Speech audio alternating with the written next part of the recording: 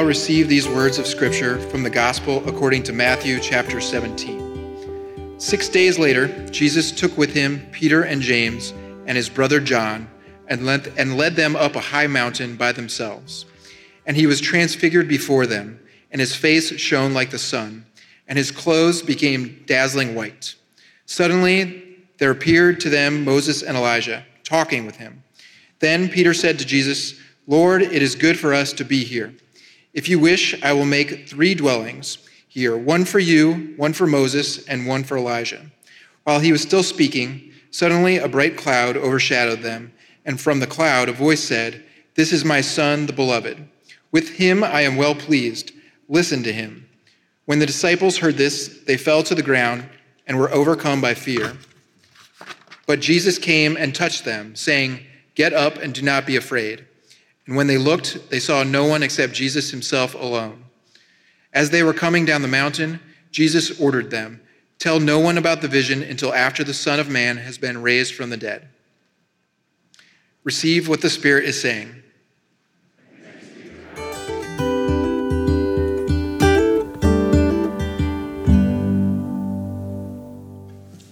Good morning. Amen. My name is Reverend T.C. Morrow, and I am glad to serve on Foundry's extended clergy team as the pastor for Public Witness and Ecumenical Connection. And it is a joy to be back with you after I spent a weekend with Catholic partners at the end of January, and then I was out of town for some rest and recharging the last 2 weekends. On this Transfiguration Sunday, we finish our series on the good life. And next week, we look forward to welcoming Reverend Dr. Lydia Munoz to be with us, and she will be our guest preacher throughout Lent, delving into a sermon series titled Holy Darkness.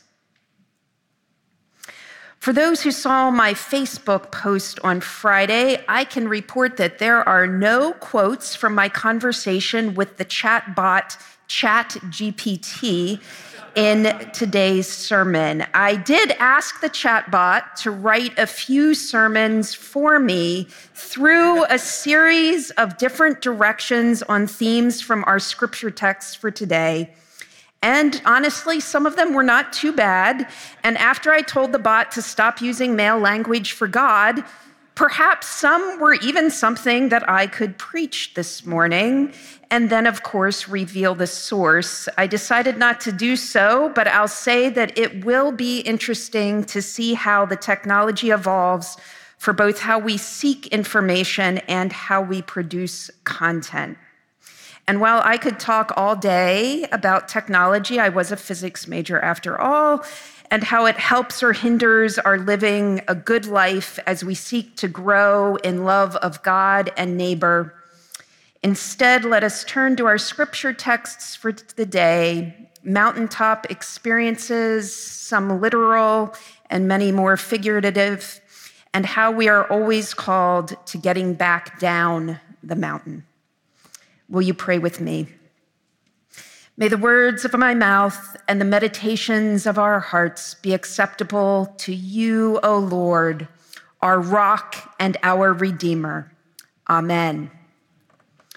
2 weeks ago, I got to spend 5 refreshing days in the Green Mountains in Vermont. My family spent most of my elementary years in the Alps of southern Germany, and I love the mountains. Even the little hills that we have around here make me happy, and Logan and I ended up buying a home in Berwyn Heights. In the midst of the beauty of creation during a summer hike or a winter snow, I can encounter God's presence in our world. The sparkle of snow-covered peaks dazzles me, bringing me close to God's majesty. Mountains in the Bible often represent places where important things happen, particularly appearances of the divine.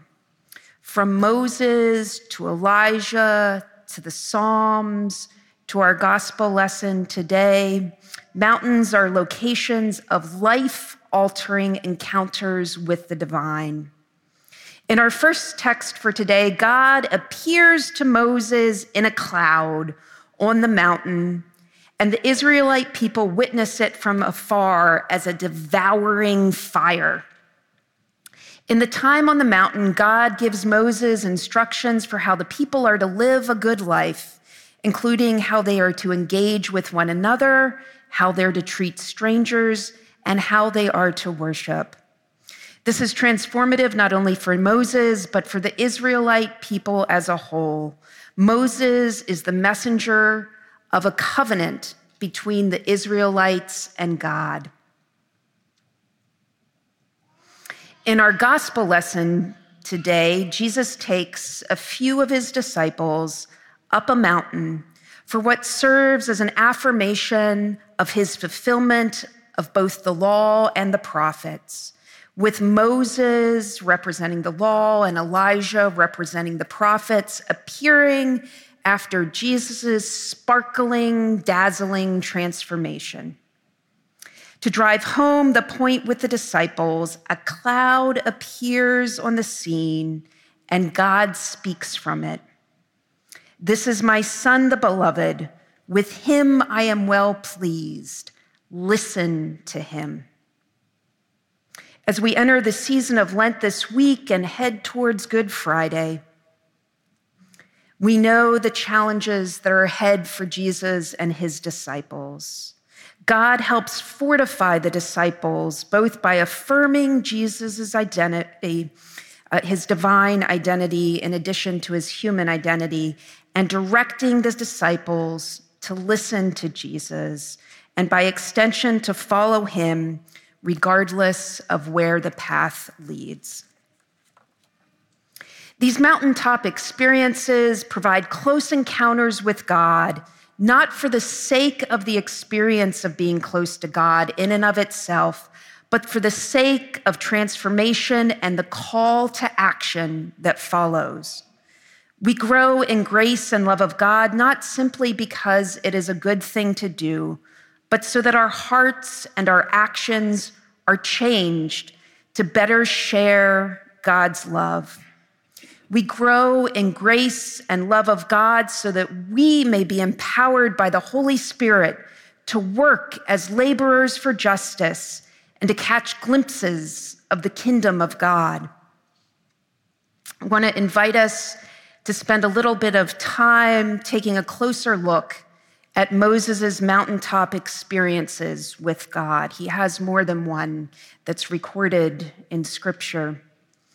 In Exodus chapter 24, we read of God directing Moses to some time apart from everyone else. "Come up to me on the mountain and wait there, and I will give you the tablets of stone with the law and the commandment, which I have written for their instruction." And wait there. God does not say, "Come on up and then get back down the mountain quickly," because those people sure do need some help and supervision every single second. Now, that might be true, but rather the text states that God instructs Moses, "and wait there." Sometimes we need some time to get ready, maybe to rest, maybe to reflect, maybe to learn and study. It isn't that the needs of the world aren't urgent. We know that they are so desperately. Sometimes we need preparation time before the encounter that will be transformative. We need time to be ready, to be open to the work of the Holy Spirit. And it's okay to take some time. But just as we can't spend all of our time on the mountaintop, we also can't spend all of our time getting there. In those 6 days, Moses had some time apart from his day-to-day leadership with the too often cranky Israelites. And they get so impatient while Moses is up on the mountain for 40 days that they build a golden calf to worship. Moses definitely needs some time in the presence of God, since dealing with all of the ways that humans are so very prone to being so very bad to each other can be exhausting and disheartening and infuriating and so much more. So God gives Moses some space, 6 days, before on the 7th day, God calls Moses into the cloud and they get down to business. Now, this isn't Moses' first significant encounter with God on a mountain. Moses encounters God through a burning bush while tending his father-in-law's sheep on a mountain. After God tells Moses what to do, Moses tries to give it a hard pass, asking God to send someone else to Pharaoh. It isn't that Moses thinks it is unnecessary for someone to go. He just tries to get out of being the one to do it. But in the midst of all of it, ultimately, Moses embraces his role. He provides faithful leadership in the face of injustice and oppression, ultimately responding to God's call to participate in the liberation of the Israelite people from the Egyptians. As we seek to live a good life, it is important to remember that this obedience from Moses was not wholehearted from the start. It took some time and convincing on God's part to develop within Moses. Also, Moses is grounded in God's call, not his own flashiness of tongue or any other attributes that he brings. When God names a way to move forward, given the obstacles that Moses perceives, Moses eventually goes along with it. Sometimes we respond to God's initiative quickly, and perhaps more often than not, it takes some convincing, and that is okay. Now, lest anyone receive the message that I'm saying you should always say yes to everything that is asked of you, though if you receive an email from me, please do consider saying yes. Know that first, many requests you receive are purely human and not divinely inspired. And secondly, I am a big proponent of discernment and testing, including seeking input from others on whether an urging, a calling, a feeling that you're experiencing is truly from God.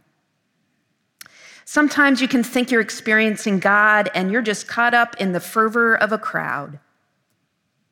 I firmly believe that you can experience the Holy Spirit in the midst of a crowd, and I believe that I have.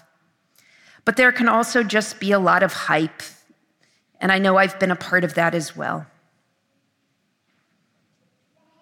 This might be the right time for me to mention the events taking place since February 8th at Asbury University. Maybe you've seen them on CNN or other sources. I've seen not only in my own Facebook feed, and some of you probably have a different Facebook feed than I have. Asbury is a more conservative-leaning school in the Wesleyan tradition in Kentucky. Described as a revival by some, in a reportedly unplanned move, students stayed in the chapel after a routine worship service on the 8th, and there has been round-the-clock worship, prayer, and confession since then. People have traveled great distances to join, and there are reports of encountering the holy. I pray that it might be a true revival, one of mountaintop experiences that lead to true transformation and people getting back down the mountain to get about the real work for change.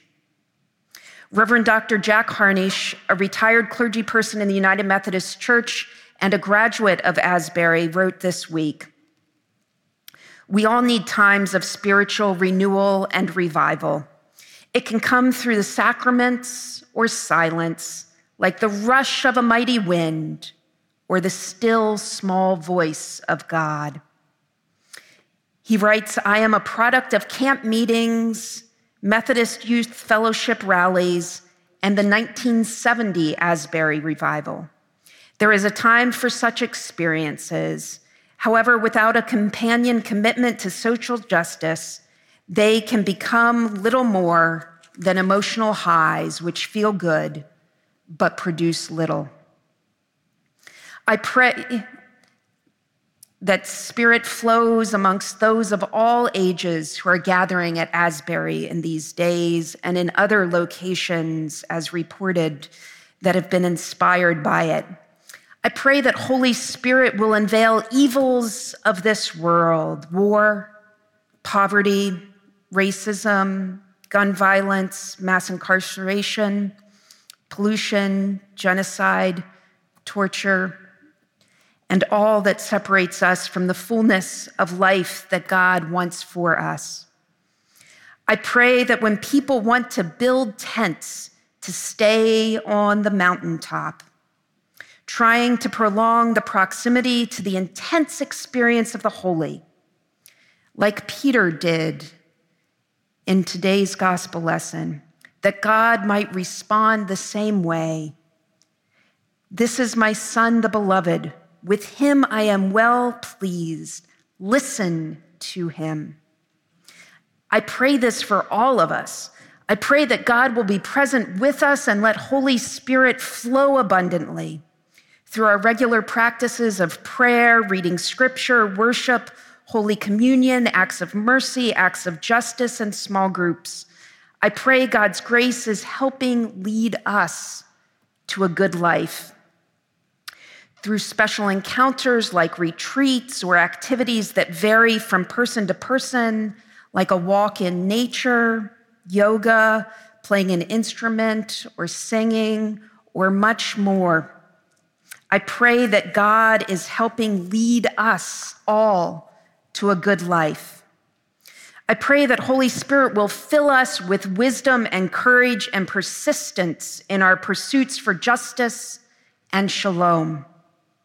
I pray that when we need that nudge back down the mountain, where Jesus is calling us to follow, we will hear echoes of his words to the disciples: do not be afraid. Staying on the mountain is so tempting. Trying to spend all your time replicating what led to an intense experience with the holy is tempting. But if you have been fortunate enough to have such an experience that you want to hold on to, that you want to recreate, do not get stuck in the midst of that.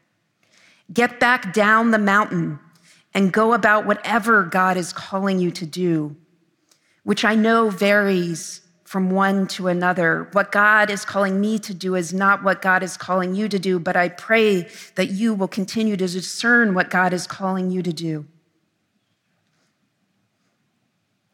4 years ago, following the called special session of the General Conference of the United Methodist Church, I stood here in this pulpit and shared that during a time of silence on the day of prayer that started that special session, I prayed. We were all that were present were invited to be in prayer, to close our eyes and be in prayer. And when we were invited to open our eyes after the time of silence, a phrase was seared on my mind: stay the course. On that day, a few hours later, after I'd not shared with anyone what I'd experienced earlier, I met a person for the first time, someone that I had worked with only a little bit on the phone previously, and he looked me right in the eye, and he said, "Stay the course." In the midst of some really bad days for policies for queer people in the United Methodist Church, this lesbian child of God received a clear message and experience of the Holy Spirit. There have been just a few such experiences in my life, and every time they have carried me through to better listen to Jesus as God directs Peter and the disciples, and by extension, all of us, through God's words on the mountaintop. I am here today